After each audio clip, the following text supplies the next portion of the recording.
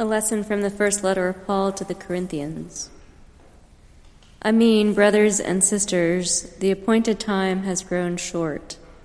From now on, let even those who have wives be as though they had none, and those who mourn as though they were not mourning, and those who rejoice as though they were not rejoicing, and those who buy as though they had no possessions, and those who deal with the world as though they had no dealings with it.